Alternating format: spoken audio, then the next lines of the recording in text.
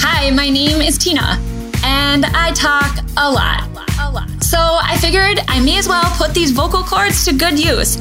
You know what? This isn't my first podcast, but it just might be my last. See, my passions are probably not unlike yours. They're plentiful and kind of all over the place. I can hardly be defined by one area of expertise when it comes to my business. And I love things like wiener dogs, a good game night, and books. All the books. So honestly, it just made sense to brand me. This brings us to the show, Tina Talks a Lot. I think you may just get a kick out of it. Well, I think today is a little bit of a heavy topic as our economy is in a spot that we honestly haven't seen for a long time, well over a decade.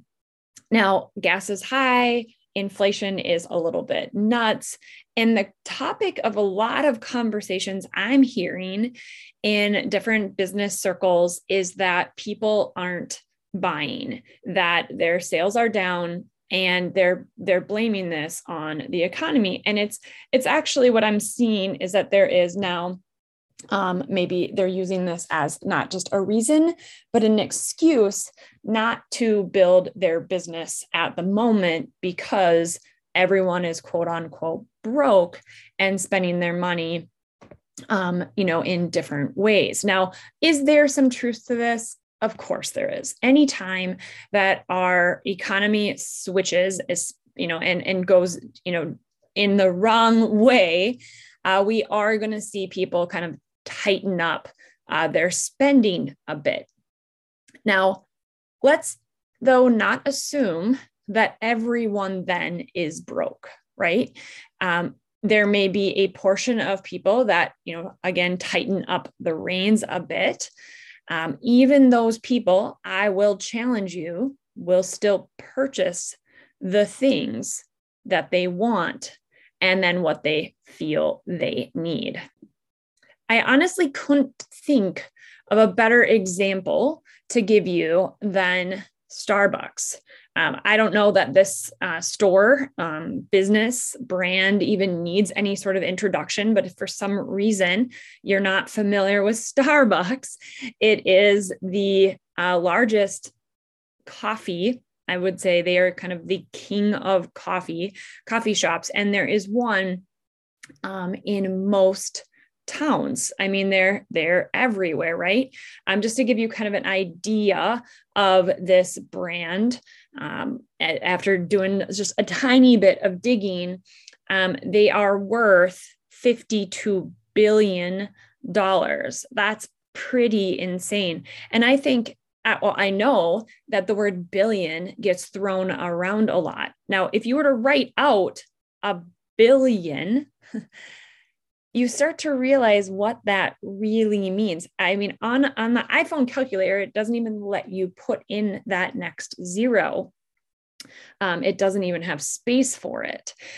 So now this equates to, now 52 billion is the worth, right? But let's bring that down to just in a day, which I think will help you even a little bit more really realize the impact of this. So in one day, this brand all across the world sells 8 million cups. They use 8 million cups. And some people are using refillable. Actually, Starbucks claims that nearly 1 billion of their annual coffees that are sold out of the 4 billion that they sell. So 4 billion cups sold a year. 1 billion of those, they're stating roughly, are people that are using a refillable cup. And now let's talk about those refillable cups.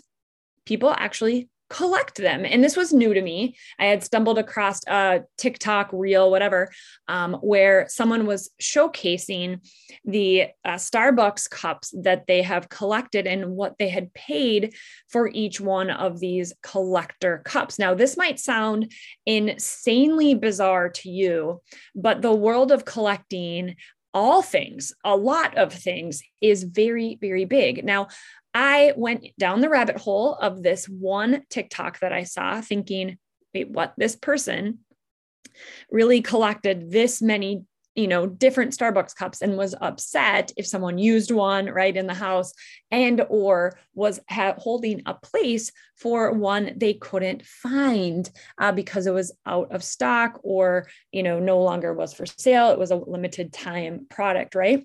So I went and read some of the comments on this one TikTok. Now, they're not alone in doing a TikTok on their Starbucks cups. This is a big deal, people. The comments were mind blowing. I'm even a little bit, have a loss for words on the comments. People were ecstatic that these people had collected this many Starbucks cups. People were jealous and envious and wanting to know how they found X, Y, or Z, what color, or, version or whatnot, right? And we're talking a plastic cup with a straw, some were glass, whatever. Anyways, you guys, these people are out there in droves. The actual stat that I found is collecting is known to be a common behavior, right? With one estimate suggested that 40% of United States households engage in some form of a collecting behavior. Now, I'm not going to go down like the hoarding world and all of that kind of stuff. These people weren't actually in the hoarding space. They just loved their Starbucks cups. Now, we're not even talking about them purchasing coffee, right? We're just talking about the cups at this point. And I remember, I can go back, okay, where are times that I've collected things? I've definitely been a collector of different items. And one of those things I collected back in the, 80s, 90s was Lisa Frank stickers. Now, for those of you that, 80s, 90s child, you'll know exactly what I'm talking about, specifically if you are a female. And these little stickers were adorable. And I collected them and traded them and put them on all the things. And there was stationery and pens and erasers and, little pencil pouches and trapper keepers and just like all the stuff. So if I'm walking you down memory lane, you're welcome. It's super fun one to be down. Now, I have applied this collector's practice along in my doTERRA business. Now, in a service-based business, it's not necessarily the same thing. A lot of people will try to like gamify service-based businesses so people feel like they're kind of collecting different things or using, all the parts to it. But specifically today, let's just talk about product. doTERRA has a very collectible brand, right? And I want to attract that 40% of United States households that are collectors. And then, of course, I don't want people just collecting things and putting them up on the shelf, right? Then we can educate them on how to use the product and better their lives. Now, you may not be in doTERRA. I'm not sure why not, but you might not be in doTERRA. It might be another thing, another product that you have, or you could create a product within your service-based business so people feel like they can collect all the things, and there's so many pieces to that collection, feeling like they're belonging and part of a community, right? Now, doTERRA has more than 130 oils. And do you need them all? No. My husband is on this kick of using the word need. He corrects us in our family all the time because actually we don't need most things, right? The few things that we need to survive.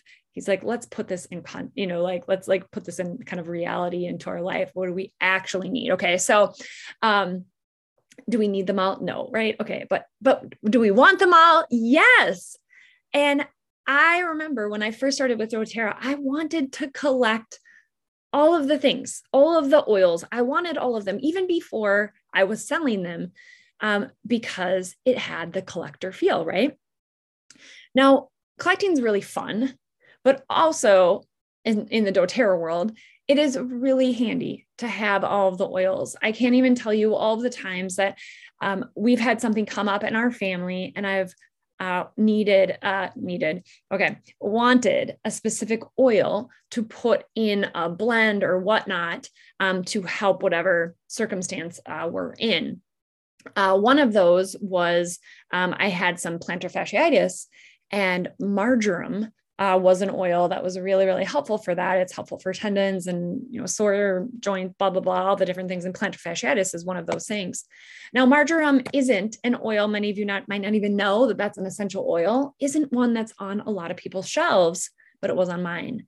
And it helped me immensely. I'm so happy that it was there, right? So do you need over 130 oils? Probably not, but collecting them is something that people often do. So how do we find these collectors? Well, 40% of United States households, right, engage in some form of collecting behavior. So they are out there.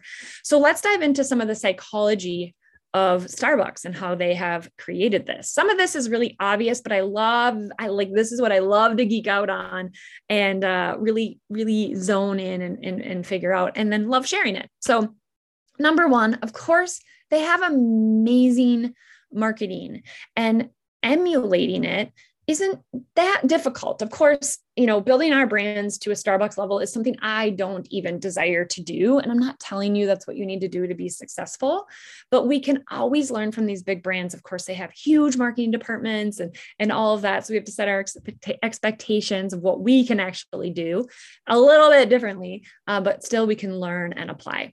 So here's what I see in their marketing. Of course, they're consistent, right? Wouldn't it be weird if you looked at Starbucks Instagram and they didn't have a post that day? You'd be like, what's going on? Is the world frozen? You just expect it because they're Starbucks. So how can you apply that to your own business? How can you be consistent so that your marketing can even be more amazing? Now, of course, they have brand awareness, and something that I think is kind of funny, but also not, is a lot of times when, especially in the MLM world, you may think that if another doTERRA rep pops up and they're not on my team, but they're in our area, that I would be bummed out or upset. No, I'm really excited because that creates more brand awareness and boosts the value of the company of doTERRA. It was said that only, 1% average of US households have a doTERRA account. And the number is really sad. I think it's somewhere like 6% of people even know what doTERRA is without being prompted. So if I was to say, hey, I sell doTERRA, I get a blank stare quite a bit. And I was like, essential oils. And then they'll be able to frame of reference. They're like, oh yeah, I think I've heard of that. Or they've now think of the name or the logo, right? So brand awareness is really important. And how can we emulate that a bit like a Starbucks, right? Is the more we share, the more people are going to know, and actually using the name of your product is huge. Any coach that's telling you not to share the name of your company, I would challenge it. I think it's really important that we have more brand awareness out there. Now, the other thing about their marketing is that they assume in their marketing that everyone drinks a Starbucks, that everyone knows what their drink would be when they get up there, right? That everyone is already using it. And so it's kind of a cocky space to be. But think about how you could apply that to your own business, that, you are the place that people are going to go to. You just, again, assume. And I would say another brand that falls under this category is Apple, right? They just make the assumption that, hey, we are the choice, and you're silly if you would do anything else. And they don't even have to say that. It's just how confident their marketing is that drives us and wants us there. Another thing about their marketing is it creates a culture. There is a culture and a community created around Starbucks, and you can almost pick out the people that Starbucks is their spot. Now, I do have to give a really big disclaimer here. I don't choose Starbucks first. I am definitely if there's a community coffee shop, if there is a ma and pa shop in town, I'm there. We just got a coffee shop in our downtown. It's been so needed here in Hudson, Wisconsin. Ember and Bean, if you haven't been there yet, I just absolutely am so excited to have a roaster and coffee shop down there. Oh, it just makes me so happy. And then we have a little drive up one too called Joe to Go. And those are my first stops. So yes, Starbucks put coffee on the map. They have amazing marketing. We can learn so much from them, but I just have to toss in that little commercial caveat for you. Okay, number 2 on the psychology of Starbucks and diving into that is they fulfill a quote unquote need, right? It's